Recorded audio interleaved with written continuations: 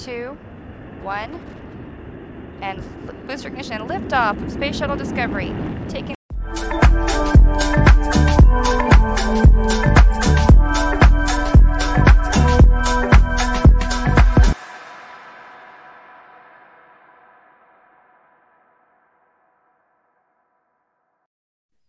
Bum. Tai Gedai, tai kaip, statysim sieną su Rusija, ar nestatysim, kaip bus? Jeigu jie moka už juos, tai statysim. Iš karto pradedam. Iš karto nuo to, ką aptarnėm dar prieš paleidžiant Go. Kandidatuoju su kokiu čia dabar sąrašu aš kandidatuoju. Kokį nors man priskirsit? O tai kažkoks ten yra, bet cirkų. Ne, tai čia bus kas šitie, ne Tėvynės sąjunga, šitie visi... Nacionalinis susivienimas. Teisingai, nacionalinis susivienimas. Važiuojam. Ne? Važiuojam. Jo, o iš tikrųjų tai tema buvo užvirus čia pakankamai nemenka diskusija apie tai, kad jeigu tik koks skemas, tai bus rusiškos pavardės. Na? Ir aš dabar taip pagalvojau, nes šiandienos tema yra viena iš temų yra skemai. Man šiandien skambino vėlgi latviškas numeris ir spėkit, kokią kalbą kalbėjo. Manau, prancūziškai. Žinai, dar nekartą negavau vokiškas skambučio, aš dabar taip galvoju. Jokio vokiško skemo negavau. Bet realiai, ne, vat, jeigu mums skambina, žinai, skambina, vat, realiai, net jeigu skambina norvegiškas numeris, UK numeris, ir pradeda, Zdrastas Žilvinas, ar jūs nepagalvojate apie tai, kad reikėtų užsidirbti internetu? Pum, tai, žinai, ir, bet čia tokia jau žanro klasika. Padaug perduosiu kamerogui, dabar jis pakalbės. Šitą nesakė? Ne. Gerai, tai kaip Hebra gyvenat? Nesimatėm mėnesiuką laiko, kas nauja pas jūs? Tai aš iš Kipro, bet savaitgalį netikėtai buvau išvykęs, dabar grįžau. Tai kaip ir, nežinau, tokia keistesnė kelionė, 4 dienų su konferencija. Buvo vienintelė tikriausiai tokia kelionė, kur buvo visiškai work, taip sakant, tai nereiškia, kad atostogauja, iš tiesų keliauja į šiltus kraštus, kur plus 20, bet tik tai darbams. Tai toks, tas jausmas, kai grįžti po, nežinau, atostogom nepavadinsi, bet reikia pailsėti truputį po grįžimo tam, kad atsigautum. Tai vat, toks jausmas. O šiaip tai, ką žinai, geros nuotaikos, jau kažkaip, kai užsnigo, nežinau, kas, žinai, Lietuvoje, kas ne Lietuvoje, kas nieko nemato, Žilvinai. Tai... Čia pas mane taip saulė kala į akis, kad aš galvoju, tai užuolaidas užtraukti. Tai aš tai visai kalėdiškai jau nusiteikęs, kažkaip dar gruodžio 1 neatėjo, žinai, vat, matau pas tave kažkokią egzotišką palmę. Jeigu parodyčiau, tai čia aš ką tik žmona grįžo su visokia dėžė, visokių daikčiukų, pripirko burbulų, eglutę puošim, vainiką kabinsim ir taip toliau. Tai žodžiu, tai jo, pas mus irgi kalėdos iš tikrųjų pradeda jaustis. Ispanai jau čia eglutės jau pradėjo savaitę jau papuošę, jau jungia, jau jiems tik švęsdavo. Aš atsimenu, kad jie šitos apelsinmedžius papuošė girliandom. Ką randa tą puošę, žodžiu. Ką randa tą gerą, ką randa tą puošę, viskas yra svarbu šventę švęsti. O tu egzotiškai buvai pakeliavęs? Aš nuostabiai laikausi, žinokit. Šnekėjom su Žilva praeitą savaitę, išsakiau mocą pagaliau, nes turėjau tokį tikslą. Tai laukiau, kol atvažiuos sausio mėnesį, tikiuosi iki gimtadienio stovės garaže mano mažuliukas. Ir šiaip viskas labai gerai, jūs nepatikėsit, ką aš veiksiu šią savaitę. Eisi į politiką. Ne, tai čia jau šiandien, čia taip sakant, čia nereikia lauktis. Žinokit, mano mačiutė niekaip neatstoja, sako, tai kada į Klaipėdos merus? Toks gražus su barzda viską, tai jau deramai ir užvistelės. Manęs gadint kaip žmogų, sakau, negi tu nori, kad aš sukeščiau. Ne, pabandykite spėti, ką aš veiksiu šią savaitę, ko nesitikėtumėt iš manęs labiausiai. Kelionė į Norvegiją. O, teisingai. Buvau sakęs kažkada? Man rodos, tu kažkada minėjai, kad į Norvegiją kažkada planuoji keliauti, tai žinai. Vienintelis variantas. Vienintelis variantas ir yra. Turėtų būti gera žiema ten. Jo, varau aplankyti Krikšto dukrą, šiaip labai pasiilgau, labai faina mergaitė. Tuo pačiu ir tėtį jos aplankysiu, bet kaip padarsiu, dėl krikšto dukros varau. Tai jo, tai kartais būna ir su manim tokie dalykai, įsivaizduojat. Čia jau geras išrinko patį paprasčiausią variantą Norvegiją, nes iš Palangos skrydis yra, kad toli nereikėtų važiuoti. Išskridi 14:20, o tenais jau būni 14:45, tai aš sakau 25 minutės skrydis, žinai. Nu. Na, jeigu žiūrėsi ten, kad persisuka tas laikas ar nepersisuka, nesvarbu, bet 25 minutės. Man tinka. Gal. O gal 2 valandas. 2 valandas panašiai viršų. Nu, čia prieš vėją ar pavėjų, žinai, yra skirtumas. O kaip tau, Žilva, kaip laikais? Aš irgi pakeliavęs su motociklais po Andalūziją, po Ispaniją off-roadų, prisižiūrėjęs gražių vaizdų, tai žodžiu, gerai atsigavęs. Tai tu daugiausiai laiko turėjai skaityti visokias naujienas, tai taip sakant, tu pagrindėjai kalbėsi šiame podcast'e. Realiai tai naujienų, tai wow, atrodo, žinai, kalbant apie skemus, tai ten, kur pirštų dursi, ten prasideda. Tai, aš tai dar trumpas interpas, tai yra Emilis nepasisakė, kad buvo Freedom 24 konferencijoje, tai ačiū už rėmimą, nes šito podcast'o yra generalinis rėmėjas ir Emilio rėmėjas nuvaryti į konferenciją. Klausyk, ten buvo kažkas, nepuolam dar į skemų visą temą, ar ten buvo kažkas naujo, netikėto, kad apie ekonomiką kažką, kokį insightų įdomių, ką parsivežti? Šiaip nemažai naujos informacijos man tikriausiai truputį atvėrė akis į pačias Kipro investicijas, nes ten buvo ir pats jų finansų tas atstovas pagrindinis, aš neatsimenu kokia ten rolė politikoje, bet bendrai dalinosi ir savo diversifikacijomis ir skolomis, kaip į šalį, jeigu tu investuoji, vos ne iš tos pusės. Tai pasidalino daug įdomios informacijos, kad taip privertė įsirašyti į savo reading listą truputį daugiau apie investicijas bendrai Kipre. Bet, ten rizikų irgi yra su ta, žinai, ta sala išskaidyta į 2 dalis, tai man atrodo toks, žinai, labai pabrėžtos geros detalės, nepabrėžtos rizikos. O šiaip labai įdomiai iš verslų pusės, ten daug buvo diskusijų, buvo ir iš neblogi pranešėjai, kai kurie labai nuobodus, kai kurie labai įdomus, bet labai patiko tam tikros įžvalgos iš verslo pusės, iš e-commerce, vos ne to kūrimo, ekosistemų kūrimo pačiam verslui, kad tu iš karto daug skirtingų paslaugų gali pastatyti tam pačiam žmogui ir viską, taip sakant, apsirūpinti iš savo pusės, bet to pačiu, kokiu greičiu tavo verslas privalo galėti keistis, kad tu tiesiog išgyventum.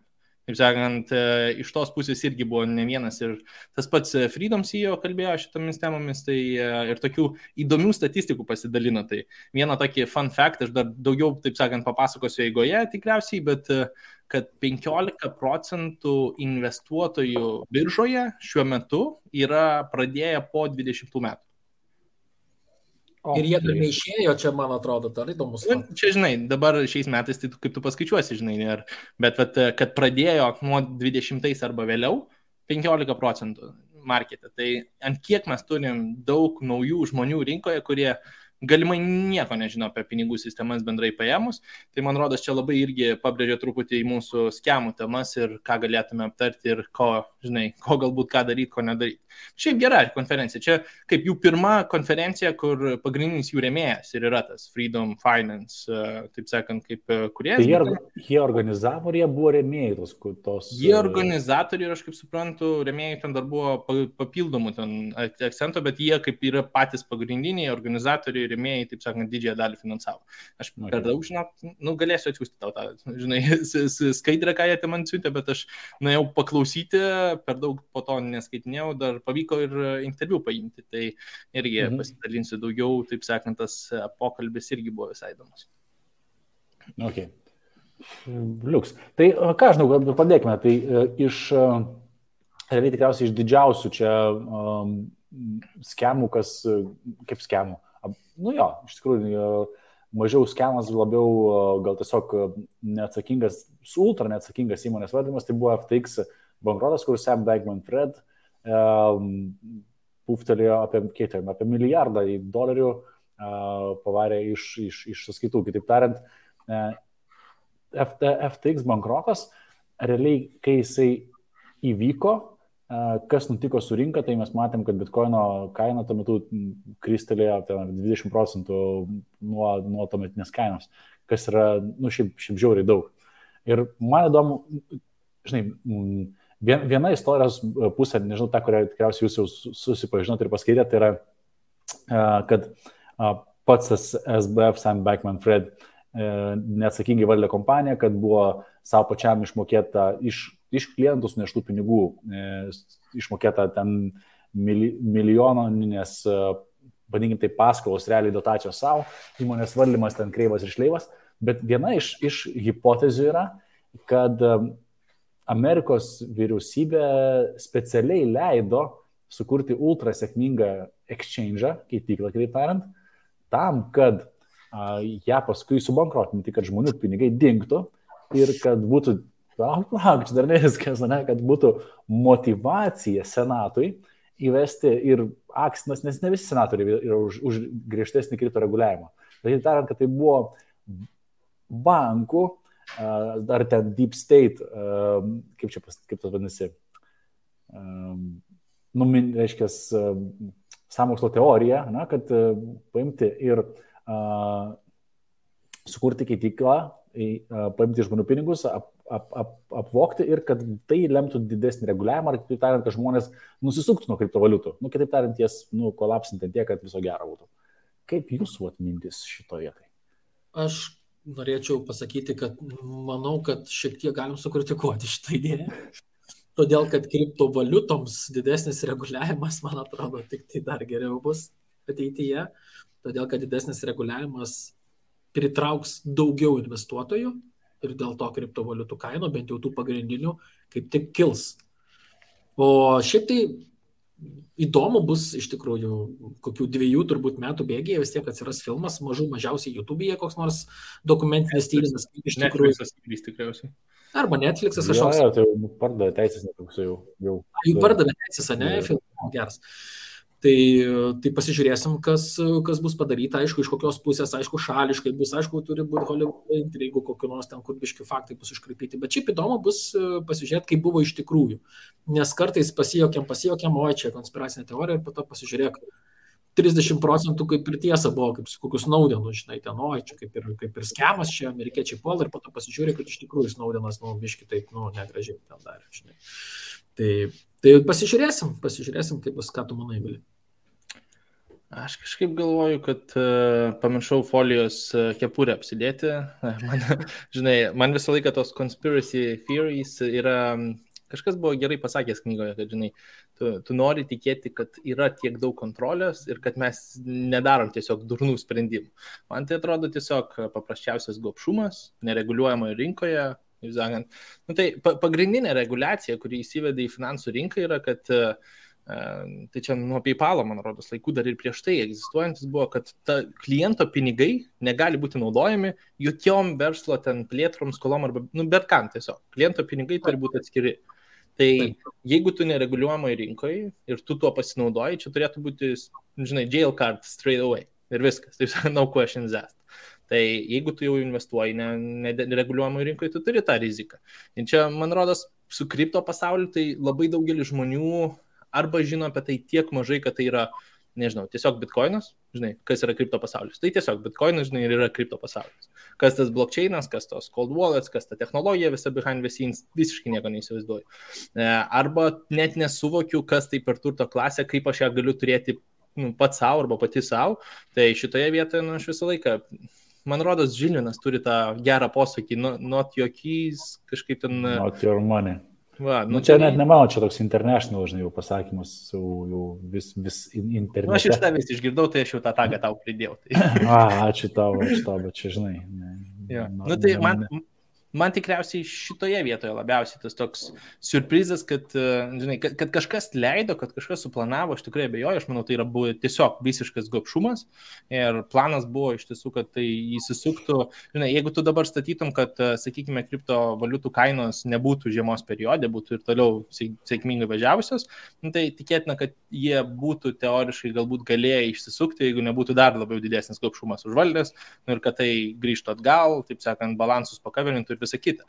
Bet tos kainų svyravimai, visą kitą, tai, žinai. Čia, žinai, čia gobšumas gal net kartus, gobšumas gal antroje vietoje, bet kartu tokia iliuzija, kad esi invincible, nesunaikinamas, kad ant tiek tu esi jau toks kietas, kad tave, žinai, įmanomas, kad nuo ko tai prasidėjo ir visą keityklą. Taigi tas Sam Bankman-Fried buvo, ir tebėra, matau, kad pakankamai smart guy ir jis pradėjo arbitražinti tarp Amerikos keityklų ir Azijos keityklų, nes apie 10% buvo skirtumas. Reiškia, Bitcoiną perki US Coinbase pardavinėjai ten Japonijose, tik tai ten buvo problema atidaryti pačią paskirą, bet 10% skirtumas. Tai jeigu tu turi tokį arbinimo reitą, tai tu iš esmės tu eini all in, prasme, eini skolinėsi pinigus ir tu uždirbinėjai nuo kiekvieno pirmo pardavimo sandorio po 10%, kas yra beprotiškai. Kiek tu paklikinsi per parą, tiek tu pasidarysi pinigų.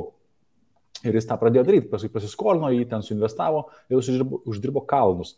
Ir po to, žinai, kaip pasakyti, jisai pataikė į tinkamą sritį, tinkamą metu, tinkamą vietą ir turėjo pakankamai smegenų, kad tą padaryti. Ne? Tai ir po to į mediją kiti fondai iškėlė kaip genijų, ultra mega genijų ant pjedestalo. Ir tada jau tu pats, manau, kad pradedi patikėti to naratyvų, kas yra to sakoma, kad tu čia esi money making, žinai, ten genius, atidarai keityklą, kuri, keityklos biznis vėlgi tas pats, paimkim tą patį Krakeną ar Coinbase, reikia suprasti, kad tai yra sudėtingas verslas. Tai, kad yra tas pats Freedom 24, ne, tai yra, kas tai yra? Tai yra keitykla, tu gyveni už centų, tai yra centų biznis, iš centų už operaciją. Tai nėra, kad tu gauni ten, žinai, iš kažkur ekstra tų pinigų. Taip, ten jeigu tu skolini su svertų prekybai, tu ten galbūt daugiau uždirbi, bet tu kažkur tos pinigus turi paimti. Tai reiškia, kad tai sudėtingas, tai jau gaunasi nebe arbitražinimo treidas, bet jau gaunasi sudėtingas verslo procesas. Ir tiesiog jisai sukrito, žinai, kaip Emilis sako, žmonių pinigai. Tada žmogus neturintis patirties versle galvoja, kad čia, žinai, pinigai, tai reiškia pinigai, tai jie mano įmonės sąskaitoja top iš mano. Ir čia jau važiuojam ten ir tada jau visi tie cirkai, kad ir ten vakarėliai įmonės ir ten, nežinau, už bet ką mokėjimus ir kas tik nori. Aš tik kaip ir neturiu ko per daug pridėti man. Tai man vis tiek tikriausiai gobšumas numeris 1 iš to, žinai, man atrodo, žinai, tas vedimas, kad tu pastatai save į numeris 1 arba tave pastato visą mediją galbūt į tą numeris 1, tai kaip tik tave įpareigoja, taip sakant, patvirtinti, kad tikrai taip ir tęsis toliau.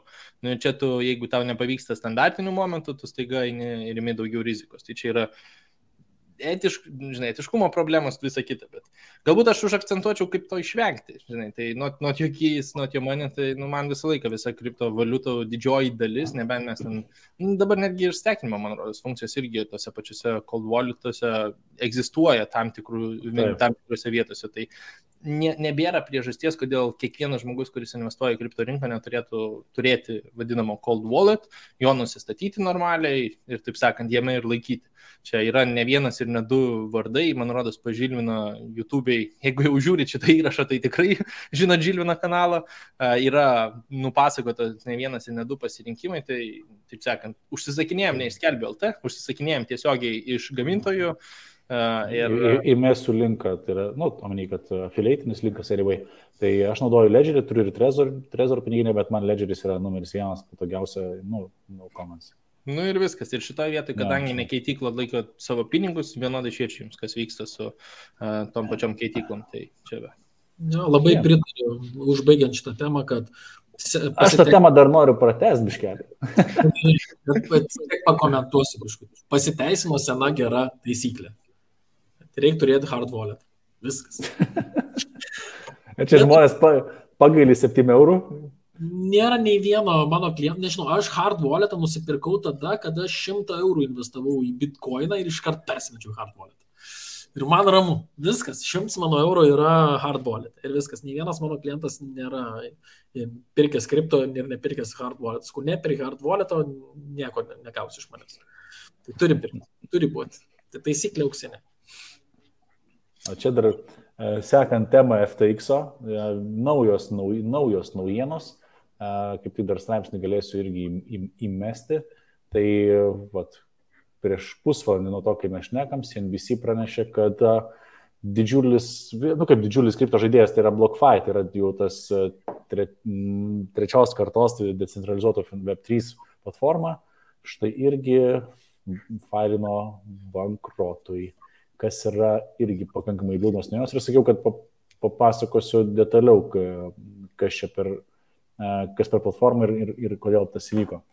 Tai Bet bendrai vaizdelis, tai toks atrodo, kad kaip panašiai, kad vyko 2008 metais su kaip šitais Lehman Brothers, Bear Stearnstais, kad vienas po kito susijungė, vienas kitam pasiskolinę, užsihedžinę ir kolapsino. Tai realiai BlockFi's, tai aš kažką domėjausi paskolom kripto, kur gali įkeisti kriptovaliutą ir gauti paskolos pakankamai neblogom palūkanom. Tai reiškia, kad, pavyzdžiui, gali įkeisti 100 000 vertės Bitcoin monetas ir ten įkeitimą ėmė Bitcoiną, Ethereumą. Tai reiškia, pačias didžiausias, stabiliausias. Aš domėjausi Bitcoin. Tai reiškia, gali įkeisti Bitcoiną ir gauti paskolą su 4% palūkanomis. Bet loan to value ratio buvo 50%. Tai įsivaizduokit, tuo metu, pavyzdžiui, Bitcoinas kainavo vienas Bitcoinas arti 70 000 eurų, tu įkeiti, tarkim, 2 Bitcoinus, tai yra 140 000 vertės monetas, ir gali pasiskolinti pusę to, tai reiškia 70 000, imkim 70 000 kainą, reiškia paskolą ir mokėti 4%. Dabar bėda, kas įvyko, reiškia, kodėl manau, kad viena iš priežasčių, aišku, jie turėjo santykius su FTX ir greičiausiai, tai reikia daugiau pasigilinti tą temą, tiesiog norėjau pasidalinti naujieną, turėjo įsipirkę FTT tokenų ar dar kažkokią tai santykius turėjo pasiskolinę ir ten tas pats fondas dalyvavo, bet kartu sumažėjus Bitcoino vertei, tai reiškia, kai tavo tas paskolos ir pasiskolintos sumos santykis sumažėja, ten prašlieka 20% vertės, tai vėlgi žmonės tą sako, palauk, man apsimoka tiesiog pasilikit visos mano bitcoinus, o aš turiu cashą ir viso gero. Tai su BlockFi'm irgi sudėtinga situacija, aišku gaila, bet kas vyksta vėlgi per mūsų šito kripto žiemą, tai mes išsivalom nuo visokių netvarių, nestabilių sprendimų, realiai, turim gerą apsivalymą. Bet manau, kad tu vėl sakai, žinai, bull marketas ateis, atsiras naujų. Čia visą laiką reikėtų labai peržvelgti, kur dedi savo pinigus. Čia tai namų darbai, kurie yra akcentuojami tikriausiai kiekvieno žmogaus, kuris kalba apie investavimą, neveltui yra tenais. Tai ir prisiemant per didelės rizikas visą laiką, žinai, beveik garantuotai turėsime nudegimų. Ir taip, būdavo tai, kad pakankamai populiari schema, kad užstato savo kriptovaliutas, pasiskolina tuos pinigus žmonės, tada jie eina į Binance, man atrodo, nusiperka robotuką algoritmą, kurį galim susitapinti, kada pirkti ir kada parduoti su kiek. Tada tuos pinigus iškeičia į kažkokį tai stablecoin ir tarp stablecoino ir kažkokios tai kriptovaliutos daro priekybą automatizuotą. Tai čia iš vis aš kai išgirdau ir man vienas pažįstamas pasakė, tu čia tuose varai, sakau, high, super high ir mega high risk, žinai. Tai gerai, kad dar nesu paskutiniais pinigais. Kas pasakojo, kas ten sukišo į vienintelės investicijas į Luną visą pas tave, Gediminai, man rodos, buvo, ne? Buvo tokia situacija, gaila, aišku, žmogaus, bet irgi kaip pavyzdys galiu trumpai labai papasakoti. Tai žmogus turėjo 5,5 milijono ar daugiau, ar 700 000, kažkas tokio didžiulį kapitalą. Ir sako, tai vat krenta Luna, ką daryti, tai čia prieš visą Luną 1.0 čia. Prieš visą tą kritimą, ką reikia daryti ir tą dieną, būtent kada krenta, sakau, ką aš žinau, sakau, tai aš nestebiu, žinau, kas buvo. Sako, tai jau per pusdienį 5% krito, tai sakau, sell off, nes jau viskas per pusdienį 5%, tai tam altcoinui, tai reiškia viskas, mirtis valybose, žinai. Ir pašlakstom dar šventų vandenį ir paliekam ramybėj. Tai žmogus nieko nedarė, aišku, Luna. Ir dar kas svarbiausia buvo, jisai valdė tą kapitalą, spėkti, kiek procentų tame kapitale buvo Lunos. Tai aš leisiu Žilvinui spėti, nes aš žinau atsakymą. Aš jau čia įtariu, kad čia bus ta pati kvailiausia situacija, kur 100%, nes, ne vieno bitkoino, ne vieno nieko kito, tiesiog all-in, ne? Jo, dar nukrito. Tai ne tarp turto klasių, aš kaip suprantu, čia bendrai visos investicijos. Ai, čia šitaip? Aš dar paklausiau, žinai, sakau, o tai koks konsultantas, sakau, tai tau patarė, žinai. Sako, na, tik tie konsultantai, žinai, tik padėko jie nes. All-in žmogus ten, aišku, jisai dar turėjo biškį kešą, jis dar dasipirkinėjo, kai krito, tai įsivaizduoja, kaip žmogus įtikėjęs 100%, kad čia gyvenimą pakeisti. Realiai, ką reikia, čia yra įdomi situacija, ne? Nes paprastai, kaip su skemais būna ir apgaunami internete, tau kažkas paskambina, įkalbinėja, kažką tai sako, kad čia pažada, taip toliau, panašiai. Ką reikia skaityti, ką reikia valgyti, nežinau, ką reikia daryti, kad iš vis šautų mintis milijoną sukišti į visą savo kapitalą į vieną koiną, kuris yra, net nepavadinkime, negali vadinti altcoinų tenais. Žiūrėk, tai čia klausimas, atsakymas yra su klausimu. Tai o ką, ar tu paaiškinsi man tuos žmonės, kurie eina į lošimų vietas ir prajoja visą savo turtą, žinai. Tai čia yra kažkoks tai jausmas ir aš tai vadinu, kad žmogus vieną kartą jam pasiseka, nes jis užbildino tą kapitalą su to vieną kartą. Ir jis tą kartą, kai užbildino, jis nori dar pakartoti. Kitaip sakant, aš turiu tokį posakį, kad antrą kartą pirmo karto nepakartosi. Pirmas kartas ir yra pirmas kartas. Ir po to reikia seivinti. Jeigu jau tau pavyko, viskas super ir taip toliau, visiškai kita istorija. Ateina vaikinukas jaunas, aš taip nesimenu, 20 ar 22 metai ir sako, aš 10 000 gavau, man atrodo, jeigu tiksliai nepamenu, bet tiesas maždaug bus apie 9% tame, ką aš pasakysiu, kažką gal neprisimenu.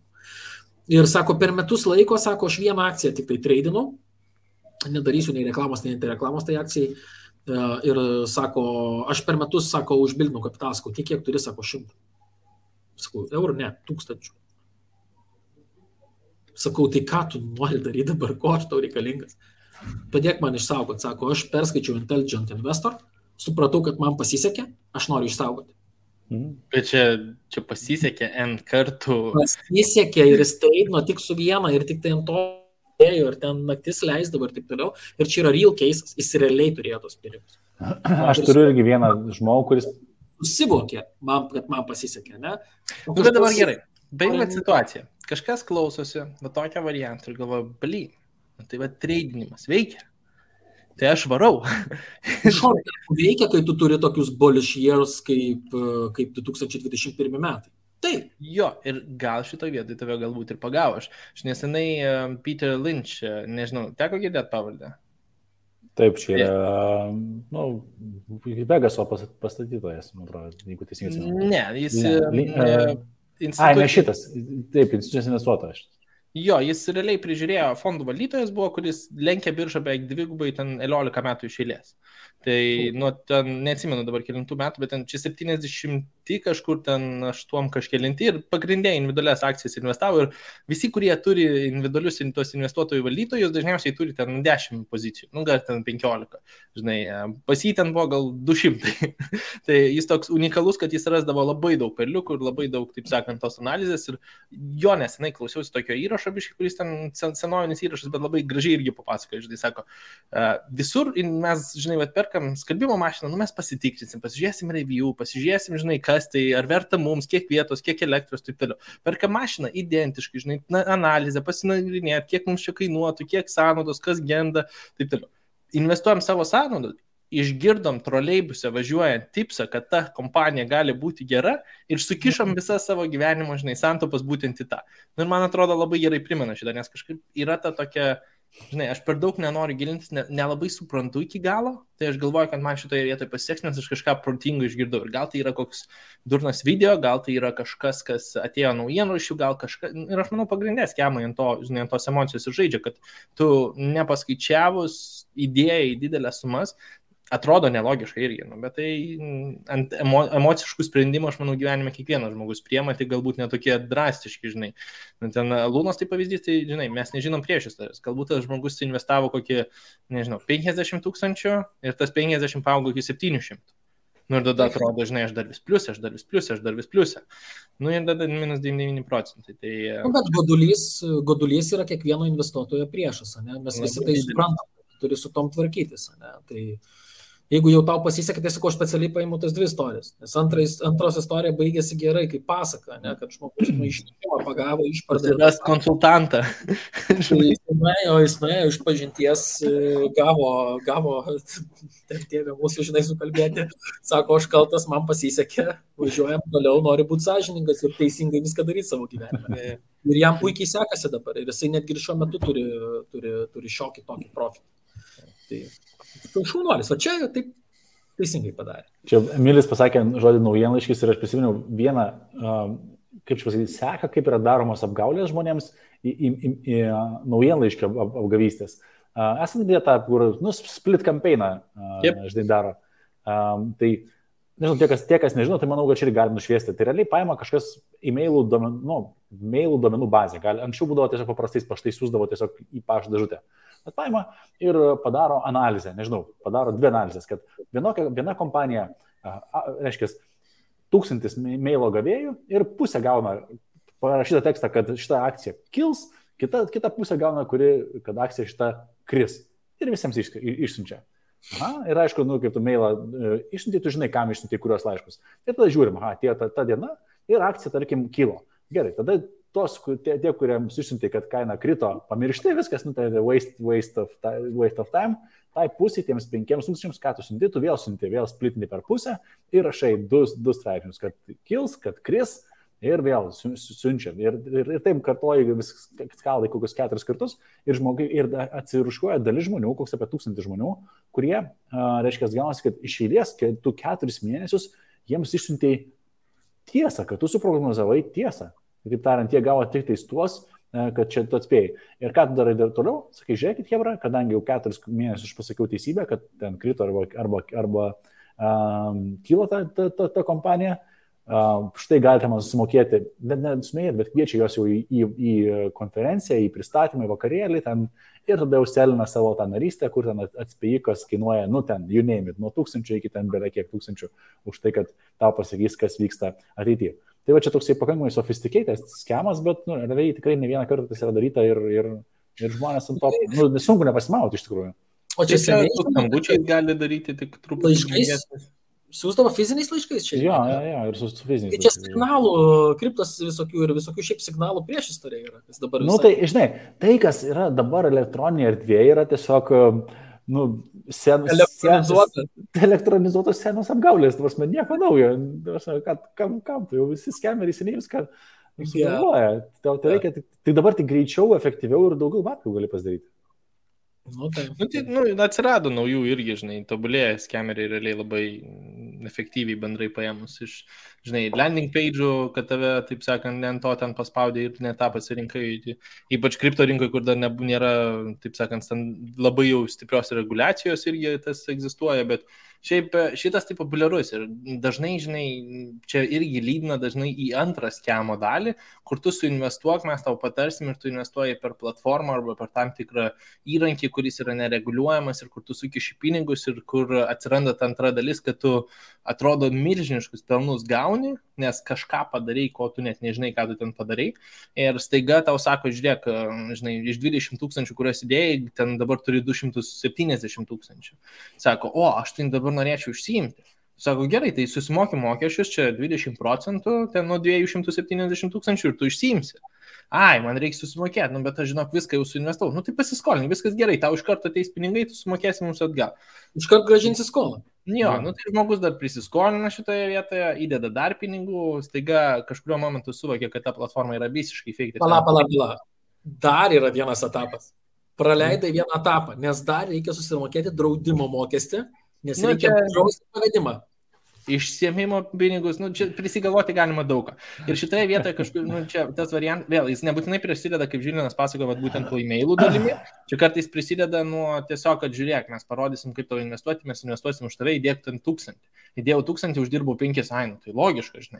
Ir galbūt netgi šitoje vietoje tau leis išsiimti ten dalį pinigų ir patvirtinti, kad tas išsiėmimas veikia, vien tam, kad tu įdėtum daugiau, jeigu jie pamato, kad tu tas stiprus klientas, nes tikrai protingai dirba. Ir gale dienos čia, kur dar didelis žmonių kiekis pasimauna. Dėl to būtent mokesčių dalies, žinai, prisiskolina įdeda ir taip toliau. Kažkuriuo momentu tau jau atrodo, kad blema, supratau, kad vis dėlto čia negeras pasirinkimas. Ir šitoje vietoje gerai, kad ir kaip baisiai tai skambėtų, pinigų nebetgaus. Viskas, ačiū, viso gero.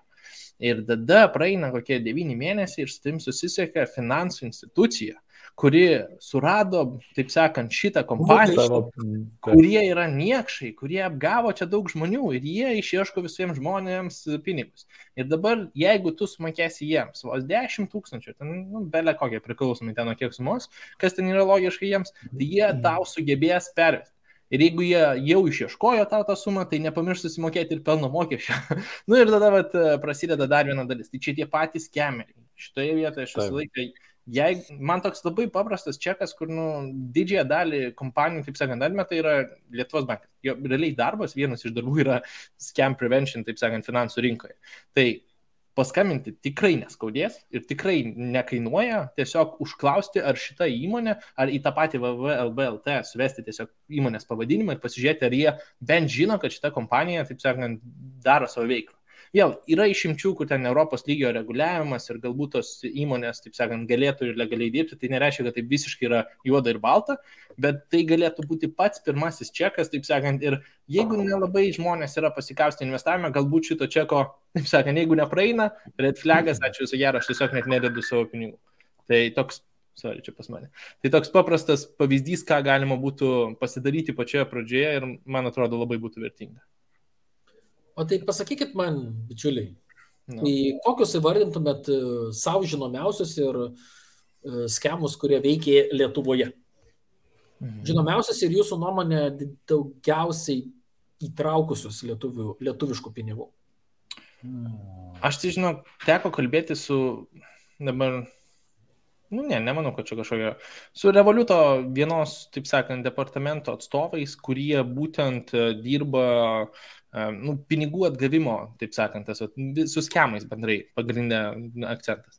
Ir pagrindinė jie nieko per daug negali padaryti, kai tai yra post factum, bet kai man pasidalino, kiek žmonių ir kokiom sumom visiškai aklai perveda didžiulės pinigus į tam tikras sąskaitas, tai man tikriausiai aš vis tiek iki to momento aš galvojau, kad e-mailų pavyzdys ir kažkoks skambutis, kuris paskatina tave suinvestuoti į platformą, kuri po to pradingsta, yra pagrindiniai dalykai. Bet pasirodo, dar vis labai didelis toks akcentas yra, kad tu tiesiog gauni skambutį, tu čia arba kažką paveldėjai, arba tau čia reikia kažkam padėti, arba ten kažkokios draugystės prasideda, kur kažkam turi paskolinti. Tas dar vis vyksta ir vyksta ne 10 000, o netgi ir 100 000. Ir tai mes kalbam apie vieną pavedimą žmogui, kurio gyvenime nesumatęs. Tai, man šitoje vietoje, taip sakant, nustebino ta dalis. Pavadinimus dėkite ant stalo, ką žinot? Man tikriausiai vienas iš tokių, kur labiausiai lietuviams toksai, jau to geras čia sakys, kad žinau. Aš galvoju, aš tikiuosi iš tavęs ar ne to. Gerai, to aš šausiu, kur sakau, kad lietuviai, nes tai yra lietuvių vertybė ir jau žinau. Tai yra auksas ir tai vadinasi, tai tu net ne vieną, tai palauk, pradėkime nuo visų pavadinimų. Apgaule buvo, paskui vadinasi Global Intergold ir dabar vadinasi dar kažkaip tai gold, ne? Ir jie vis dar investuoja ir jie vis dar tikisi gauti aukso laitelius. Vis dar. Ta prasme, realiai. Emilis matau čia iš akių, kad net nežino šito skemo. Čia yra mega. Aš į auksą, taip sakant, gerai. Netikiu, kad aš vienintelis nežinau, kas čia per nesąmonė, tai davai papasakokit ir publikai. Global Intergold yra kaip finansinė piramidė, MMM tipo piramidė, ant kurios užvilta yra tai, kad tu gauni, auksą, bet žiūrėk, yra dvi dalis. Kas yra smart, kodėl jie daug metų veikia? Realiai tu nuėjęs į tą Global Intergold, ar kokį dabar pavadinimą jie ten beturi, reiškia, tu nuėjęs gali tame webe nusipirti, jie turi normalų e-shopą, tu gali nusipirti aukso, normalaus investicinio aukso lutelį. Tai iš pradžių daro, žinok, official, viskas yra ofisus. Viskas, realiai tu iš pirmo žvilgsnio, tau atrodo, kad viskas yra legit ir tu gali nusipirti auksą, tu gauni auksą. Jeigu tu atėjai ir nusipirkai auksą, tu gausi. Bet yra antra dalis.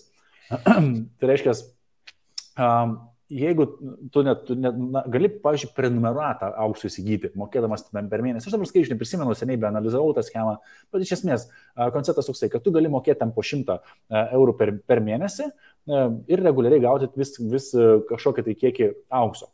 Bet jeigu tu dar prijungsi ten, tarkim, apie 16 žmonių, tai tu jau auksą pradės tau siūsti jau nebemokamai, o jeigu tie 16 žmonių prijungs ten dar po 14 žmonių, tada ne tik, kad tau siūs auksą, bet ir dar daugiau pinigų. Žodžiu, klasikinis finansinė piramidė ir taip toliau. Žmonės įsivaizduoja, kad čia tas auksas kažkur tai iš dangaus pradeda kristi.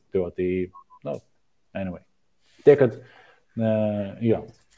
Tai paforwarding dar į tą čatą, bendrą čatą, aš tau privatų čatą įmečiau, Lietuvos banko iš karto nuorodą, kur galima prasičekinti, bent jau ką Lietuvos bankas sako, kur nereikia, tai ten tikrai yra ta kompanija.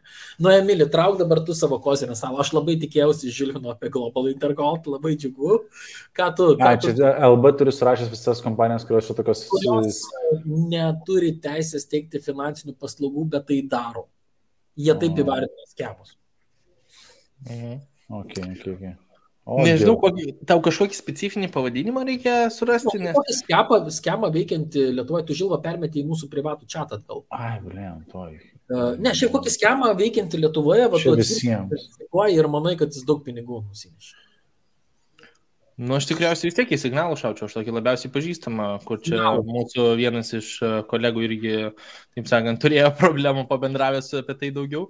Tai šitoj, aš neatsimenu, ar jie turi kažkokį pavadinimą tenais, bet man apskritai, visi kripto signalai į tos pačius vartus.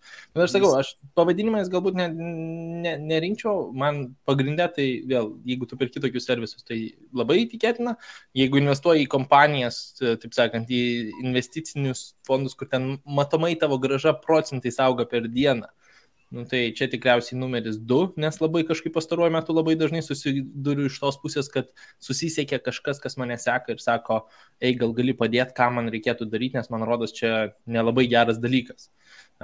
Ir paskutinis tai tikriausiai, man rodos vis tiek tas e-mailų sąrašas labai dar vis užkabina žmogų, man rodos aš iš psichologinės pusės skaičiau, kad 7 kartų reikia to patvirtinimo, kad žmonės perskaitytų ir pamatytų, kad tai iš tiesų apsimokėjo, kad tada tu priimtum tą tokį sprendimą, kad vis dėlto čia verta investuoti. Tai čia tikriausiai tokie populiariausi, bet aš gal pavadinimų kažkokių specifinių nežinau, ar turiu. Nežinai, čia... Tas ir vadinosi, ką tu turi omeny, tai toks vyrukas ten, kur ten, realiai, prastąją kripto pasaulio pusę ir atstovauja, toks ten šneka, maroziškai, keikėsi kažką tenais, rodo, kaip daug pinigų turi mėto, žinai, visi pigus triukai, žinai, tokie, kurie vis dar veikia ir jie veiks, turbūt dar 100 metį, nes žmonėms, kaip sakoma, reikia susimokėti, mes sakom, durniaus mokestį, reikia durnelio mokestį susimokėti. Ne? Čia yra žiauriai geras šitas. Taip, atsakymas 662, atsakymas yra taip. Nes geras patyręs traderis, jeigu jis tikrai yra geras traderis, jis savo tradinimu nesidalins, nes kokio velnio padaryti.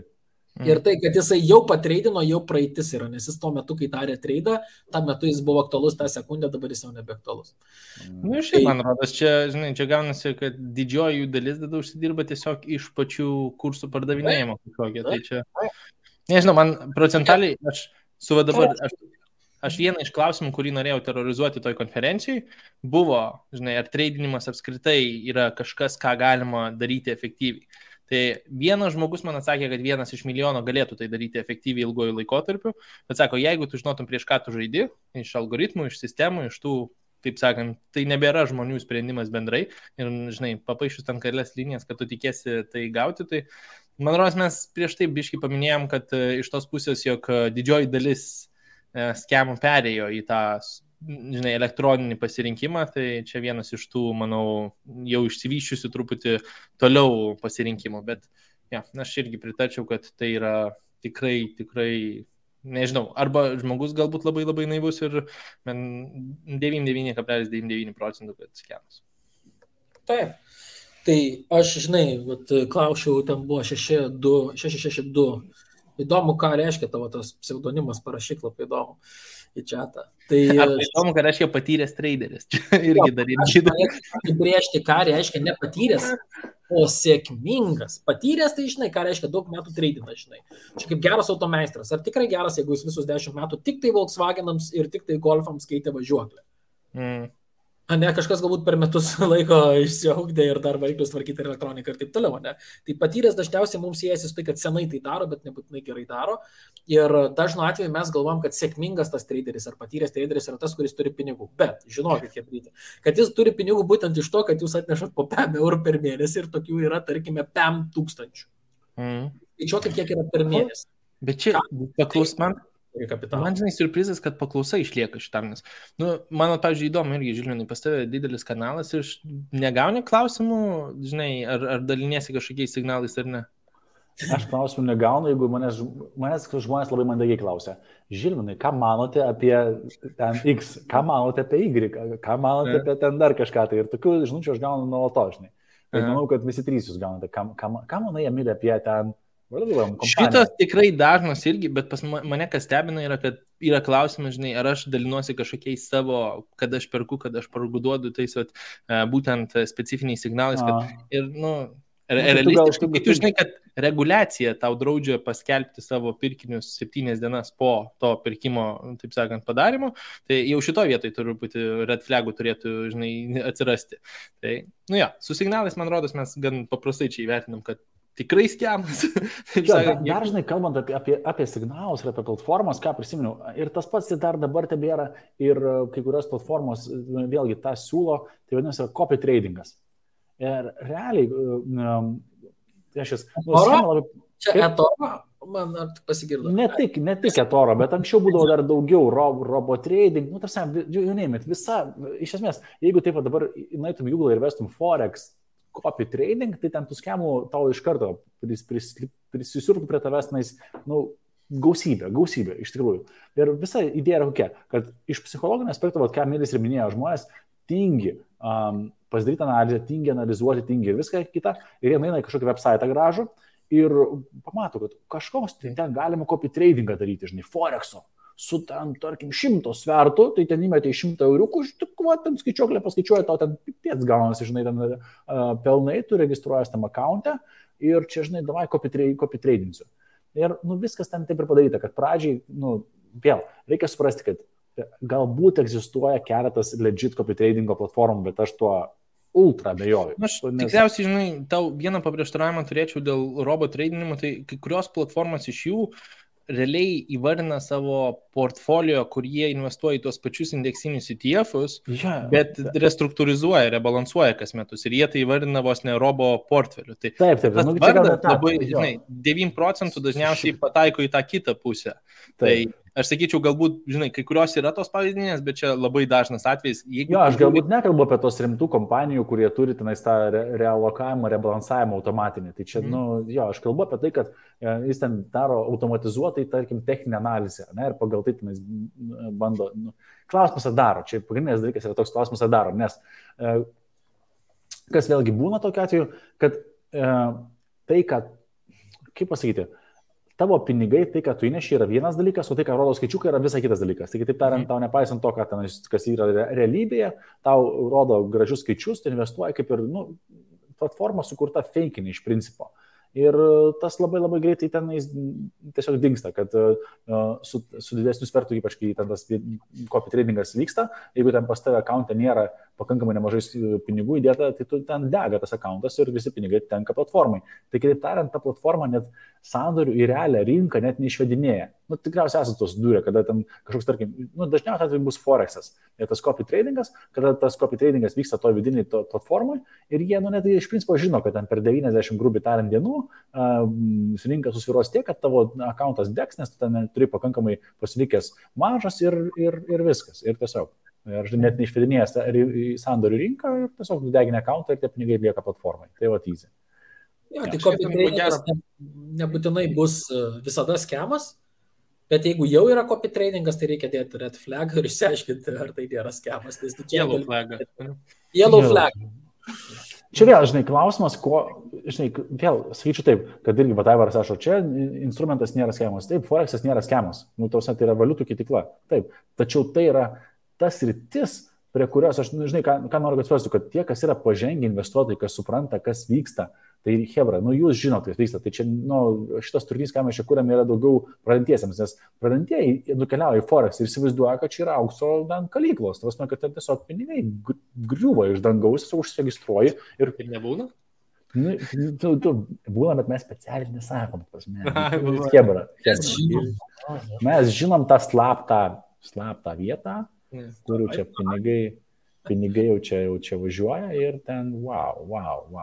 Tai va, tai iš tikrųjų noriu pasakyti, kad tai yra tos sritis, kuriuose kaip taisyklė istoriškai jau yra susiklostę, kad mes turime labai daug tų angliškai bad actors, tų blogų žaidėjų, kur iš tikrųjų tu gali prarasti pinigus ir tą padaryti labai greitai. Ypač jeigu ten yra susietas su daug reklamos, su tuo, kad ten kažkas skemer sako, kad tų pinigus įsinešti tiesiogiai negali, bet reikia atsidaryti kripto sąskaitą, jeigu neturit, mes savo padėsim ją, tai atsidaryk čia nais, tai iš kripto iškeliauja į ten ir tada pašau pajekali jau ir viskas ir važiuoja, kur nereikia važiuoti.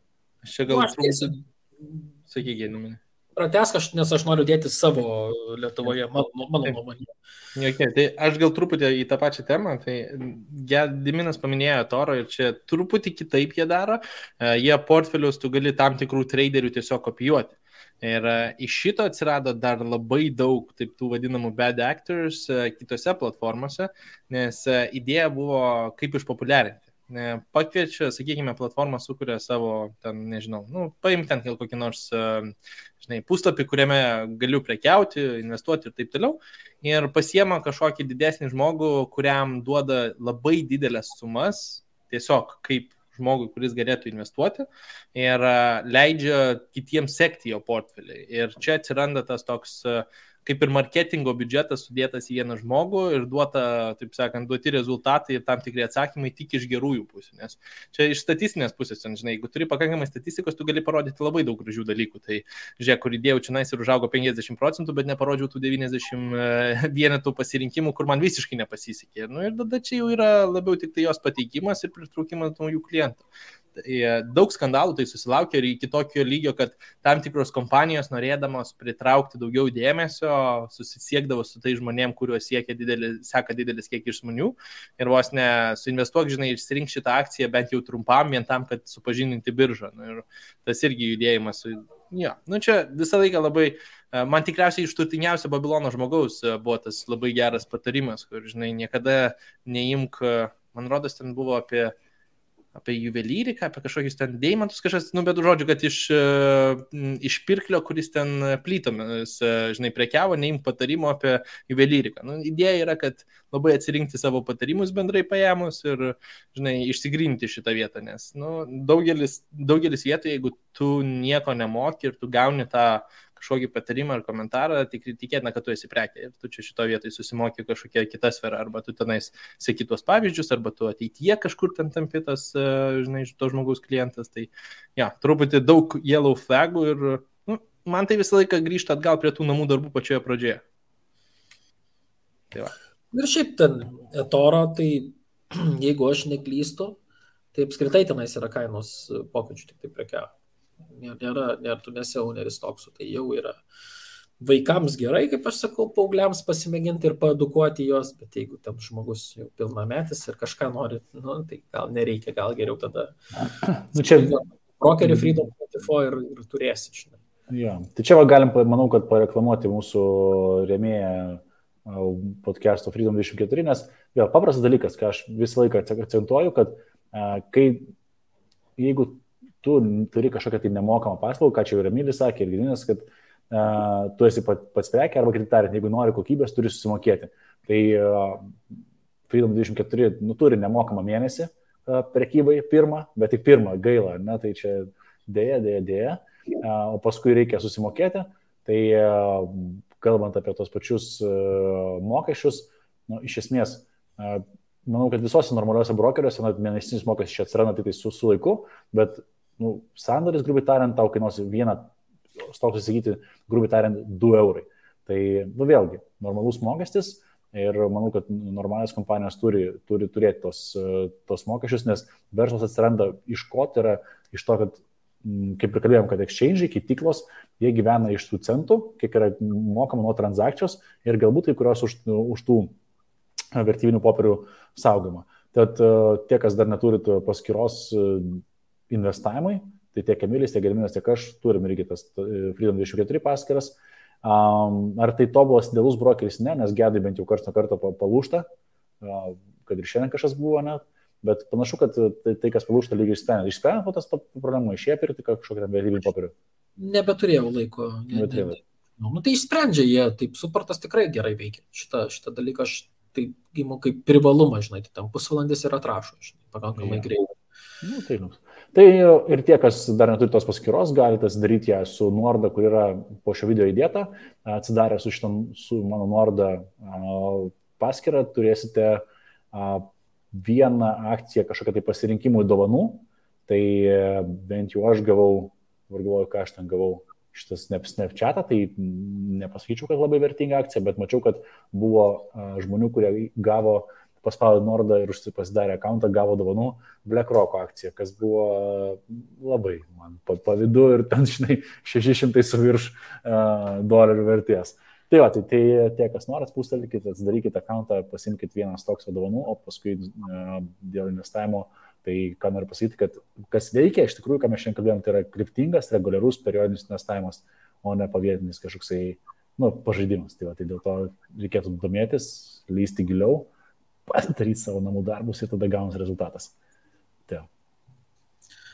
Čia žiūrėk geras, Marius. Kaip jūs pasitikrinat, jog Freedom nenulūž kaip FTX-as? Čia man vis laikas klausimas kyla ir apie interaktyvus ir apie bet ką. Man apie viską yra toks perdėtas, kaip tas yra nepasitikėjimas, kur savo pinigus sukišu. Tas yra gerai. Tai Emiliu, tu gali pakomentuoti, nes mes labiausiai ant Emiliu esam pastatę, kad tu čia mūsų analitikas ir Emilis išanalizuoja, mes jo pasitikim. Man tikriausiai vėl, žinai, statyti viską ant manęs, aš sakyčiau, visą laiką pasidarom savo namų darbus, čia visą laiką kaip bazinis. Ir kaip aš dariau šitos namų darbus, tai aš tiesiog, jeigu investuoju į akcijas, ETF-us, obligacijas, šiaip nemėgstu pat, bet aš visą laiką įsitikinu, kad tas turtas iš tiesų yra mano. Ką reiškia mano, aš turiu turėti galimybę jį padovanoti, perduoti, atiduoti, ką noriu realiai šitoje vietoje. Tai aš tiesiog pasiėmiau ir kadangi aš turiu ir Interactive, ir Freedomų sąskaitas, pas mane vienoje joint accountas, kitoje tiesiog mano individualus accountas, tai aš paėmiau ir persikėliau, taip sakant, pasižiūrim. Tai aš ten dabar bijau suminuoti, ar 12 ar 13 tūkstančių poziciją persikėliau vėl. Tai kainuoja 100 eurų tas persikėlimas, bet aš norėjau pasitikrinti, ar su tuo turtu iš tiesų galiu daryti, ką noriu. Tai šitoje vietoje viskas normaliai pavyko, aš iš Freedomo persikėliau į Interactive, po to iš Interactive pabandžiau persikelti į Freedomą, pasižiūrėti, kad ir su Interactive tas pats, taip sakant, nėra, nes aš visą laiką toks, gerai, pasižiūrim, taip sakant, visi, kurie sako, man čia, žinai, labiausiai užtikrintas, visą laiką iškyla tas klausimas. O dėl saugumo pusės, tai tikriausiai atsiremkite truputį reguliacijas. Tai šitoje vietoje, kas yra Amerikos, Kipro ir Vokiečių reguliuotojai, kurie prižiūri šitą kompaniją. Ar tai yra garantuota? Niekas investicijose negarantuota, bet yra garantuota, kad jeigu neinvestuosi, tai tikrai prarasit savo pinigus. Čia taip jau sukurta bendra mūsų sistema ir jeigu šitoje vietoje nelabai aišku, tai tiesiog į Google įmesti infliaciją ir manau taps truputį aiškiau, arba ir aš esu video apie tai daręs, ir Žilvinas yra apie tai video daręs, tai čia tikriausiai, manau, pagrindė atsakiau. Tai čia Aivaras aukso taisyklė, sako, turiu 5, aš esu tikras, kad jis neturi 5 bankų kaip savininkas, nors būtų labai smagu, bet kaip suprantu, turi 5 sąskaitas ir ten yra investavęs ne per vieną, diversifikaciją. Tai lygiai taip pat aš kreivai žiūriu ir Interactive'us, lygiai taip pat į Freedomus ir ten į Trading 212 ir ten ką tik norite, tai viską, žiūriu kaip, iš tikrųjų. O čia kaip buvo komentaras, kad kliūna, kad reklamuoja per influencerius ir youtuberius, tai šiaip tai jeigu pasižiūrėsite, tai dabartinis pagrindinis trendas yra reklamos per influencerius ir per youtuberius ir ką pastebėjo marketingistai, kad yra pigiau. Įsivaizduotumėt, kiek kainuoja reklama palyginti per influencerį ir tarkim televizijoje arba socialiniuose tinkluose, tai yra jau šiai dienai nebeefektyvu darosi. Šiaip tai šitą vietą aš net galiu atvirai labai pasidalinti, koks rezultatas gavos tam pačiam Freedomui paremti šitą podcastą, tai jeigu aš tai teisingai atsimenu, jiems prisitraukti naują accountą atsidaryti kainavo apie 10 eurų, kas yra, kadangi kaip šnekam apie verslų analizę, kas yra pigus client acquisitionas, ta prasme, kad už lydsą, kuris atsidaro, ne tik, kad paklikina, bet už tai, kad atsidaro paskyrą, deminę ar realią sumokėti 10 eurų, yra pigu. Ta prasme, kad Facebook'ui greičiausiai sumokėtum daugiau. Tai tiesiog Hebra pastebėjo, kad yra efektyviau ir pigiau per influencerius ir daugybė brandų dabar tą daro. Tad tie patys interaktyvai mane irgi approachino irgi, kad juos reklamuoti. Bet sako, tai gal tu dar turi ne angliškai, aš sakau, sorry, Hebra, bet angliškai aš nepakursiu. Tai gal gali išversti kelis video, tada mes nuspręsim, ar čia, žinai, remti ar neremti. Žodžiu, taip ir liko padėta ant ir šiaip, aš sakyčiau, kad reikia skirti, bet, sakykime, tas klausimas, kai yra tenai su FTX, čia Freedom 24, interakcijų, bet kokią kitą. Mes turim atskirti kripto pasaulį ir vertybinių popierių pasaulį. Kripto pasaulis apskritai. Reguliuojama ir nereguliuojama. Jo, nereguliuojamas pasaulis, ten yra laukiniai vakarai, žinai. O vertybinių popierių, birža, tarsi apskritai, keityklą atidaryti, tai yra ir labai daug investicijų ir tu turi ten, tarsi tai yra, turi būti maks ten, žinai, atskaitomybė tavo, ne, kad tu duodi visus duomenis, kurių tavęs paprašo, žinai, keityklą turiu, nepatinka man ir aš tau neduosiu ir viskas, ir nesvarbu, kas mano klientai ir kieno tenais pinigai guli. Tai yra labai didelis skirtumas. Jo, kripto rinka ir vertybinių popierių rinka. Matai, nuo ko mes ne vienas nesam apsaugoti ir ką tas pats FTX parodė, kad realiai, žiūrėk, sakykim taip, VMI tau sako, mielas, tarkim, aš, pavyzdžiui, ten turiu MB75, mielas Žilinai, prašau pateikti savo metinę finansinę atskaitomybę. Ir, štai, mano yra šito vietoj reikalas, ar ją pateiksiu, ar teisinga, ar neteisinga. Aš galiu paimti ir sufeikinti savo metinę finansinę atskaitomybę. Aš galiu pateikti turto ataskaitą, pelno nuostolį, bet ką, aš galiu tiesiog bet kokią ją pateikti, parodyti, kad yra didžiulis pelnas. Aišku, aš turėsiu sumokėti pelno mokestį, bet iš esmės, kaip pasakyti, aš galiu kaip įmonė pateikti klaidingus dokumentus. Ir tik tais klausimas, ar mane patikrins ar nepatikrins, tai ta vieta yra, kad aš galiu pateikinėti nesąmoningą informaciją. Ir šitą vietą, jeigu tai yra maža įmonė, greičiausiai niekas netikrins ir tu net nežinosi, kad jie taip elgiasi. Klausimas, tai kokia priežastis, kodėl aš taip turėčiau daryti. Jeigu yra didelės įmonės, pavyzdžiui, biržoje kotiruojamos bendrovės, tai, kad jos pateiktų teisingą informaciją, jas audituoja. Ir yra, taip vadinamas Big Four kompanijos, mes esame per mūsų vakarienę kalbėję, kad Deloitte, PricewaterhouseCoopers, Ernst & Young ir KPMG, tai yra 4 didžiausios audito kompanijos, kurios įprastai audituoja įmonės, kaip tariant, tikrina visus jau dokumentus ir ar iš tikrųjų tai, ką jie supaišė čia ir ką pridavė valstybei, banko ir ten metinė savo finansinę atskaitomybę, ar iš tikrųjų taip yra. Bet faktas, kad daugumos, sakyčiau taip, įmonių netikrina, nes jos nėra viešai kotiruojamos. Tai ar norint apgauti žmonės, juos bus galima apgauti, tai taip išlieka. Dėl to, nuo to, dėja, nie vienas nesame apsaugoti. Mes net nežinom, žinai, tas pats Fedbankas gali būti, kad ims ir apgaus. Čia nenorėčiau, kad tai vyktų, nes atbau ten pinigai laikom, bet iš esmės taip gali vykti. Ir pažiūrėk, net ir tie patys bankai, jie nuolatos gauna baudas už kažkokią tai neteisingą operacijų valdymą. Ta pati Paysera dabar gavo kiek, keliasdešimt tūkstančių už baudą. Bet aš tikriausiai dar sakyčiau, žinai, kai ta kompanija tavo, sakykime, MB7 kažkas eina to become publicly traded, čia atsiranda jau daugiau. Kai dar eina papildomų licenzijų gauti, eina dar daugiau. Tai kai reguliuotojų tampa didesnis kiekis, tai iš karto tai truputį jau kitokio lygio. Tai kuo didesnė vertė pačios kompanijos, veiklų kiekis, iš karto atsiranda dar daug privalomų. Ir jeigu aš panagrinėjęs, taip sakant, aš nenustepčiau, jeigu mes poros metų bėgėje pamatytume tą patį Freedom banką Lietuvoje, kažkaip kaip Revoluto alternatyva. Tikriausiai aš labiausiai taip jie įsivaizduoju. Čia tiesiog žiūrint, ką jie nuveikė savo originalioje rinkoje ir į kur jie tikriausiai eina. Bet pažiūrėsim. O tai tas pats, žinai, Bernie Madoffas, kiek ten tų milijardų nukneckino, jį buvo kompanijos, kurios ten treidino oro prognozių futuresus ir taip toliau. Žodžiu, tikrai... Ir turėjo buhalterijos padalinį kažkuriam aukšte, kur tas aukštas net neegzistavo. Ta prasme, realiai buvo įrašyta, kad yra buhalterija tam tikram aukšte, yra toks aukštas pastate, bet tokio aukšto, bet suskaičiavus aukštas net nebuvo, žinai. O, jie. Jo, tai... Darė šaibas iš oro, čia labiausiai teisinga. Catch me if you can, žinai, čia iš tos serijos. Ja. Tai va, tai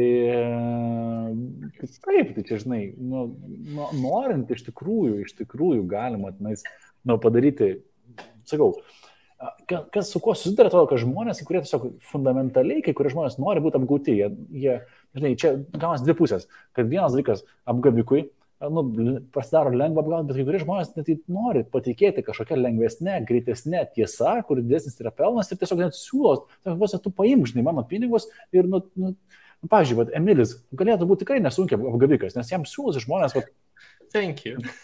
Amanikat, bet pažiūrėkit mane, jeigu norėtų Emilis, galėtų sakyti, okei, jo, mokėkit man po 10 štukų arba duokit man savo pinigus pervesti sąskaitą, aš jums grąžinsiu po mėnesio daugiau, nes jis turi susikūręs savo tą credibility, patikimumą, turi savo auditoriją ir žmonės pasitikėtų, žinai. Ir jeigu norėtų, visi trys mes čia galėtum tikrai nuoširdžiai norėtume pistai dar žmonių tikrai kaip turi būti. Ir ne po 10 ir ne po 100 tūkstančių gali būti pavaryti.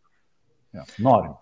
Čia tikriausiai, žinai, labai atsiranda vertybė, ir tu susigadini savo visą ateitį šitoje vietoje. Tai, man tai atrodo, žinai, auksinės taisyklės, savo namų darbai ir diversifikacija, nesvarbu, kiek ten patikimas ir geras pasirinkimas, kiekviena investicija turi savo rizikų, jeigu jų nematai, tai tiesiog reiškia investuoji, bet nepilnai informuotas. Tai aš šitoje vietoje labai tą atsižvelgiu, aš labai tas gražas tikriausiai labai išsigryninęs, žinai. Jeigu tu žiūri, kad ten metinės tas, nežinau, iki 12%, aš sakyčiau, tai yra realistiškos gražos, ką tu ilguoju laikotarpiu gali gauti investuodamas į tvarius pasirinkimus. Jeigu tu žiūri metinius ten 20-30%, įmanoma, bet čia mes kalbam, kad yra didelė rizika ir tu turi suprasti, iš kur ta rizika ateina. Jeigu tu nesupranti ir atrodo, kad viskas čia garantuota ir taip toliau, tikėtina, kad skemas. Dabar sekantis dalykas, jeigu tau tas ten 20% yra pažadamas per mėnesį, tai tiesiog paskaičiuok, kiek įdėjus 10 tūkstančių, sakykime, arba iš bobutės paskolos pasiemus 20 tūkstančių, kokiu greičiu tu sudėtinių palūkanų pagalba aplenktum Lietuvos biudžetą, Europos biudžetą ir pasaulio biudžetą. Ir kai pamatysi, kad tau užtruks mažiau negu ten, žinai, 20-30 metų, tai staiga supranti, kad tai prasilenkia su sąmonė. Ir man tas labai geras Telelto pavyzdys, kai mums kas nors, žinai, Telelto laimėtojas ateitų, sakytų, parduok visą savo turtą, investuok į bilietus ir kamoliukus, tai tikrai veikia, mes puikiai suprantam rizikos vienetą, žinai, ir kad tai nėra geras patarimas. Bet kažkaip šitie patarimai, kai, žinai, iš tų skemų pasižiūrim, kažkodėl dar vis užkabina ir ta emocija suveikia ir tada mes sukišam pinigus ten, kur nereikėtų. Tai jo, ir, žinai, vienas tas geriausių argumentų, aš man rodos, kažkada, žinai, tavęs klausiausi su Arnu, kai kalbėjau ten per gal país, ir buvo Arno puikus komentaras, kad sako, momentas, kai tu galvoji, kad tavęs tai jau tikrai neapgaus, va čia ir yra momentas, kad tave tikrai šitoje vietoje ir gali tikrai apsukti. Tai įsitikinti savo žiniomis labai greitai gali, taip sakant, nereikėtų galbūt šitoje vietoje. Čia, žinai, man priminė, sėdžiu dabar Tenerifei ir čia netgi Hebra buvo įsigūdrinę sukti, žodžiu, reikia surasti, kad jeigu tave norės kažkas apgauti, tai apgaus, tiesiog, realiai tu neturi šansų, prašyti, netgi įsukti. Tai Hebra, reiškia, čia nemažai turto turi rusai įsigiję. Ir rusai, kaip taisyklė, perka be paskolos, kešų, kaip taisyklė, tai vyksta. Ypač čia, kai karui prasidėjus, tai tas dar paaktyvėjo. Ir čia pagavo du sukčius, kurie atsidarė notaro biurą, feikinį ir pardavinėjo būstų. Tas realiai, žinai, atvažiuoja užsienietis, perka pirkti turtą Tenerifėje. Iš kur jam žinoti, ar šitas notaras tikras ar ne, nes ten viskas sukabinta. Patalpos išnuomotas, notarija, ten Ispanija sėdi šneka notarišką aktorę kažkokią, tai visas notariatas realiai, viskas padaryta, kaip priklauso, notaro biuras įrengtas. O Ispanija yra taip, kad yra, Tenerifėje, ne Ispanijoje, yra labai daug turto, kuris stovi tuščias jau didžiąją dalį metų. Nes turtingi žmonės prisipirkė, bet ir pas mane kaimynai, čia taip žiūrėti, 4 kaimynai šalia į vieną pusę, realiai stovi tuščia, žinai. Yra tas skvotinimo visas reikalas, kad jeigu kažkas ateina ir įsigyvena tam turte, tai realiai, tu jų ten neiškrapštysi, ten reikia apie 2 metų procesas. Realiai jie įsilaužė kažkiek tai būtų ir namų, raktus padarė, pakeitė spinas ir tiesiog įleido žmonės, pradėjo pardavinėti tos turtus. Ir ką, išlistingavo Rusijos portaluose, atvarė žmonės čia, jos įleido gyventi, viskas tvarkojo, raktus turi, viskas padaryta, ne? Ir tiesiog pas notarą su kešu pinigų, padavė pinigus, visą kitą atsiskaitą, nusipirko ne savo būstą tiesiog. Wow. No. Ir realiai tu čia, žinai, tu mažai ką padarysi, tau davė raktus, tu gyveni jame, niekas tau nesibeldžia, niekas nesako, kad tu čia, esi blogai padarai, kad tu čia, tiesiog viskas atrodo legit. Ja? Bet štai vieną dieną ateina savininkas. Pavyzdys ir galvoju, žinai, po čiūžinį. No. Grinais po čiūžinį tiesiog, pirmam stalčiukį. Ja, tai sakau, realiai, kaip taip, ne? Jeigu ten įdėjo istorijų, kad yra pardavę ir ten Rotušės aikštė, ir kažkas Eifelio bokštą yra pardavęs, tai žinai, norint, realiai kažkas turi pinigų ir kažkas tikrai pasistengs apsukti ir padaryti. Ir žinai, žmonės galvoja, kaip čia tai padaryti? Bet įsivaizduok, patalpas išsinuomoti nereikia kiekvienos, gerai ten, štuką, gerai, ne štuką, 5 štukas per mėnesį, tarkime, ne? Pasodinti aktorę, visas tavo skemo planas pusmečiui kainuos iki 50 000. Tai tu paimk vieną butą, tai parduok, kuris kainuoja 400, tau jau viskas atsipirko. Ir kadangi sumokėjo grinais, tai tu dar blogiau negu su kripto, aš jis nieko nepagausi. Aš dabar sėdžiu ir galvoju, ką aš čia veikiu, dirbu kažką. Čia Žilvinas dar siūlo, žinok, tu galėtum, tu tikrai gali. Ir gali, tu atrodo, toksai gražiai barzdotas, žilstelės, tai madingai. Tik ispaniškai išmokti reikia? Realiai, hola senior, net ne ispaniškai, rusiškai reikia gerai varyti. Čia, žinau, pagrindiniai, kas kešų, ispanai kešų neturi, čia rusai, kas turi kešų, realiai. Tai va. Ai, rusus yra pliau. Tai čia taip. Wow. Tai va. Aš galvoju, ar mes šiandien iš viso bejuda prie kažkokių kitų temų? Nežinau, dar tu ten turi tavo tą politinę, ultrapolitinę temą. Ar jūs turite jau judėti ar ne? Tikrai turėsiu judėti už 10 minučių. Bet šiaip aš norėjau sakyti apie savo skemą mėgstamiausią Lietuvoje. Lietuvoje, ne? AI marketing. Dar tebėra? Dar nieks? Man atrodo, kad nebėra, nes ten tas bičas, kuris AI marketing darė, labiausiai platino čia Lietuvoje ir jisai ten toks super verslininkas atsisėdęs prie staliuko, žinai, čia varydavo gerai. Tai jis dabar mokymus daro kripto tradingo. Žinoma, taigi jisai supranta labai gerai ir moka. Jis yra sėkmingas, kripto tradingo mokymus daro kartu spėk su kom. Žilvinai, esi interviu davęs šitam vyručiui, tokiam jaunam. Blemba, palauk, aš žinau, apie ką tu šneki. Aš irgi pavyzdžiui, kaip jisai vadinosi. Urbietis? Va. Tas skemeris tapo. Atrodė visai neblogas, bet pradėjo po to kalbinti visokius nusikaltelius. Jis ten, po to pradėjus kažką ten apie nacizmą, ten iš vis ten varyti kažkur, kviestis kažką, tai žinai, visiškas nesąmonės, o dabar nuėjo į skemą. Ir liūdna, labai liūdna, jaunas atrodo toks perspektyvus vaikinas ir tokia auditorija atrodo turi. Tai Zizo kelias laukia jo. Tai ne Zizo, ar Šausko čia tikriausiai dar tiksliau? Ne, Aršauskas turi turtingus tėvus, jis ne. Ir Aršauską užkaverina dažnai už visokias nesąmonės. Taip. O jis dar tik tai bus turbūt patrauktas baudžiamojom atsakomybėm ateityje. Žinai, tai gaunasi, kad nepakankamai gudrus, kad darytų taip, kad nepasodintų. Nežinau, manau, kad tom ir baigim apie jį kalbėti, tiek čia per daug jau apie jį.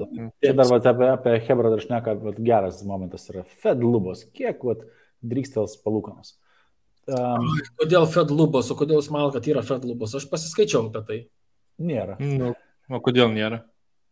Nėra tokio dalyko. Bet jų palūkanų kėlimas dedasi ant jų skolos pačios šalies. Tai staiga jų metinis biudžetas ima gerą sumą, kurią jiems reikia mokėti, taip sakant, į įsiskolinimą. Tai, žinai, kaip pas tave... Iš pinigų, kurie patys spausdina. Aha. Jo, bet tai šitai... Kur patys spausdina, žinai. Bet jeigu tavo biudžeto perims, žinai, 30%, tai interest payment, tai taip sakant, spausdintų turėsi, čia hiperinfliacijos pavyzdys tada, žinai, tai, Bet čia pofik yra. Hiperinfliacija? Aš pritarsiu čia, jo, bet ir taip ir ne. Kol tu turi rezervinę valiutą, tau pofik yra. Realiai, Tu Amerikos rizikuoji skola... rezervinę valiutą. Kaip Amerika rizikuos? Realiai, kol, žinai... Šiaip šnekos yra šnekomis, bet jeigu žiūrėti, ką sako JP Morgan, tai JP Morgan tikisi gruodį 50 punktų, o vasarį ir kovą dar po 25. Žinok, jeigu tu paimtum tų pačių, kurie, kaip čia, sprendžia tuos, taip sakant, kilimus ir pasižiūrėtum, kur jie spėjo, kad mes būsim prieš, 18 mėnesių ir taip pat į priekį, tai ten, kur jie spėjo ir kur mes esame, yra visiškai, taip sakant, du skirtingi dalykai, tai man prognozijos, man atrodo, toks, oro investicijos, va tai. Ne, tai apie artimiausius kelimus, tai Fedas sako, kad kilimai bus, tik tai kokio dydžio jie kilimai bus, tai plius minus paskutinį pusę metų tai buvo pakankamai iš JP Morgan, buvo pakankamai, ta prasme, aiškus jie, jeigu ten jie 7,5 arba P maždaug kilimas būdavo, tai ir varydavo jie tie. Tai čia nebuvo taip, bet labai toli tos jų prognozės buvo, tai dėl to jų prognozėmis pagrindai remiasi, sakykime, kurie kalba apie tai. Mano galva didžiausias skemas pasaulyje yra visgi... Yra valiuta, fiat valiutos, nes kaip kažkas gerai pasakė, tipo, FTX atspausino savo FTT traukino ir čia visas pasaulis, tipo, pizdėts kaip negerai padarė, ECB su Fedu printina dolerius ar eurus ir tipo visiems po barabanu realiai. Kodėl, žiūrėk, reikia istoriją domėtis, tai visa tai vyko po antrojo pasaulinio karo, visa tai susiklostė, nes prieš tai valiuta buvo svaras pagrindė pasaulyje, bet tiek pirmą, tiek antrą pasaulinę karą susišiko, amerikiečiai išgelbėjo ir rezervinę valiutą visi norėjo, kad amerikiečiai ją turėtų, nieks nenorėjo jos turėti. Taigi iš esmės jie dabar ją turi ir pakankamai gerai valdo, jeigu žiūrint į pasaulio istoriją, kaip anksčiau buvo valdomos rezervinės valiutos, tai daug labiau taškėsi negu dabar. Tai jiems plius minus visai neblogai sekas. Ir šiaip dar tiek nenusivažiavo per tokį laikmetį, dabar kiek čia reikėtų pažiūrėti, kada patapo, apie 70 metų. Ir tai netaip jau ir nusivažiavo. Ja, bet tu ką, žinai, tu negali, kaip pasakyti, savo vertės saugojimui grįsti vienetų, kuris nuolatos yra jo kiekis yra didinamas. Tai tas iš tikrųjų yra skaudu. Ir va čia Emilis kalbėjo apie skolą, tai realiai manau, kad skolą, žiūrėk, aš save atsimenu finansų srityje, nuo 15 daugiau metų, tai tiek ta skola valstybės, bet kokių valstybių tik didėja. Ir niekas net neturi ketinimo ją kažkam grąžinti. Valstybės skola kam klausimas yra? Kam skolinga yra valstybė? Čia vienas vyriausybės organas versus kitas. Ir realiai tai yra tiesiog popieriukų stumdymas. Taip, bet tu iš savo biudžeto dar vis tai išskaičiuoji. Tai kiek tu skiri edukacijai, taip labai banaliai pasakius, kiek tu skiri infrastruktūrai, kiek tu skiri dar kažkam, tu kažkiek turėsi skirti tom pačiom palūkanom vien iš matematinės pusės. Čia nėra to varianto, kad, žinai, kažkas ateis išieškoti, bet tu tiesiog tada... Ir esmė, kad tu tiesiog popierių vis rašai tą baisesnį skaičiuką. Ir esmė, matyti, yra visgi pagrindinis rodiklis yra ne biudžeto, tas skola, kiek ten turi tų ją prasiskolinus, o yra realiai, kaip jie sugeba tą skolą subalansuoti, kad neperėti į hiperinfliacinę stadiją. Kaip tariant, kokiu greičiu spausdinti, kad mes neperėtume į hiperinfliaciją. Va čia taip, bet dabar paimam tavo scenarijų, jeigu tu pastoviai tiesiog keli palūkanas. Tai aš sakau, kad yra lubos. Paimkim gerai dabar, ten 10%, tarkim.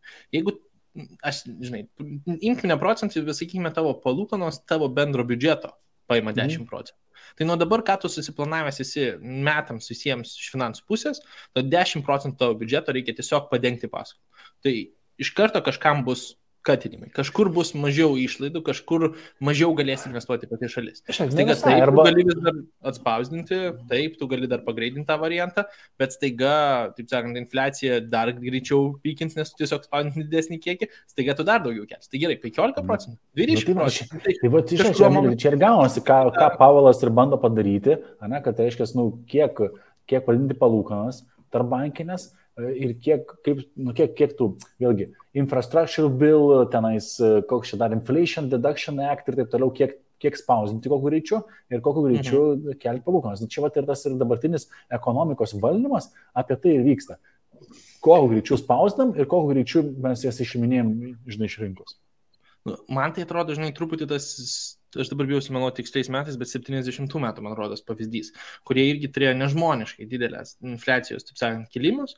Ir šitoje vietoje jie labai drastiškai kėlė palūkanas ir tenais, nesąmoningai. Taip, jeigu tą trading economics atsidarysi, tai pasimatys tas spaikas, neįmanoma jo praleisti. Tai visi išmoko to daugiau nedaryti. Bet ten buvo vienas pavyzdys, kad jie pakėlė, atrodė, kad mes atsigavimo jau laikotarpį ir jie iš karto sumažino jas. Tai ir momentaliai tai nieko, tai paskatino tiesiog žmonės dar ir toliau leisti ir infliacija dar pykino ir jiems iš karto reikėjo grįžti atgal. Tai aš manau, ką išmokau iš to, kad keliam iki to, kol iš tiesų sutvarkėm situaciją ir nebus, kad pirmasis infliacijos skaičiai truputį mažesni ir mes iš karto jau sakom, kad situacija gerėja. Tai nesinori to žinutės paleisti, kad ne viskas gerai, leiskit savo pinigus. Nes šiaip statistika, kuri labai yra įdomi, tai kad labai didelis pinigų kiekis sėdi pas brokerius ant cash balance. Tai jeigu jūs nagrinėtume, taip sakant, kiek brokerių, ne brokerių pinigai, bet čia žmonių pinigai, bet pas brokeriuose sąskaitose iš tiesų investicijose, kur tiesiog nesukišti pinigai, yra didžiulės sumos. Tai aš manau, pirmosios geros naujienos gali tą domino efektą labai greitai paskatinti, kad, mes labai greitai pamatysime tą tokį atgal atsistatymą. Tai vėl, ar tai bus dabar, ar tai bus už pusės metų, ar tai bus ten už, 2 metų. Jeigu ne į pensiją už 5 metų, tai tiesiog sėdim ir investuojam. Tai mano toks požiūris. Tai yra dar viena rizika tokia, kad Jungtinių Amerikos valstijų skola didžiąją dalimi dar yra paremtos ir obligacijomis, kurias aunino kitos valstybės. Ir jos susiduria su savo valiutos rizika, pavyzdžiui, Jungtinė karalystė, Japonija, susiduria su rizika dėl savo valiutos, nes jų valiuta labai stipriai nuvertėja. Taigi jie norėdami savo valiutos kursą šiek tiek gelbėti, jie gali pradėti išpardavinėti stipriausios valiutos obligacijas, tai Jungtinių Amerikos valstijų už savo valiutą, taip padidindami paklausą savo valiutos, automatiškai stabilizuodami kursą, bet kas tada USA, nes kol kas šita valiuta kaip ir normaliausiai laikosi. O Japonija ir Jungtinė karalystė yra didžiausi holderiai obligacijų. Ir čia manau, kad tema kitam pokalbiui, nes matau, kad Gedui reikia bėgti, tai yra valiutos ir šiaip monetarinė politika. Net mes turėjom aptarti tai, kad Muskas nusipirko Twitterį ir delisted buvo. Amazonas yra pirma istorijoje kompanija praradusi milijardą, ne, trilijoną. Trilijoną savo, taip sakant, in market. Tai Teslos akcijos važiuoja žemyn. Uždėtas kepas šitiems. O gal pasirinkam 2 temas, tai Hebra, kas klausotės, pakomentuokit, kokias 2 temas reikėtų panagrinėti, nes Žilvinas pareina su kokių 15 idėjų, Gediminas su dar 20 ir tada mes galvojam, kaip viską sutalpinti į 1,5 valandos. Ilgint podcastą? Arba daryti dažniau, ilgint tikrai nevar. Taigi pasimatymų visiems. Ate. Viskas, tvarkelė, buvo labai smagu. Iki.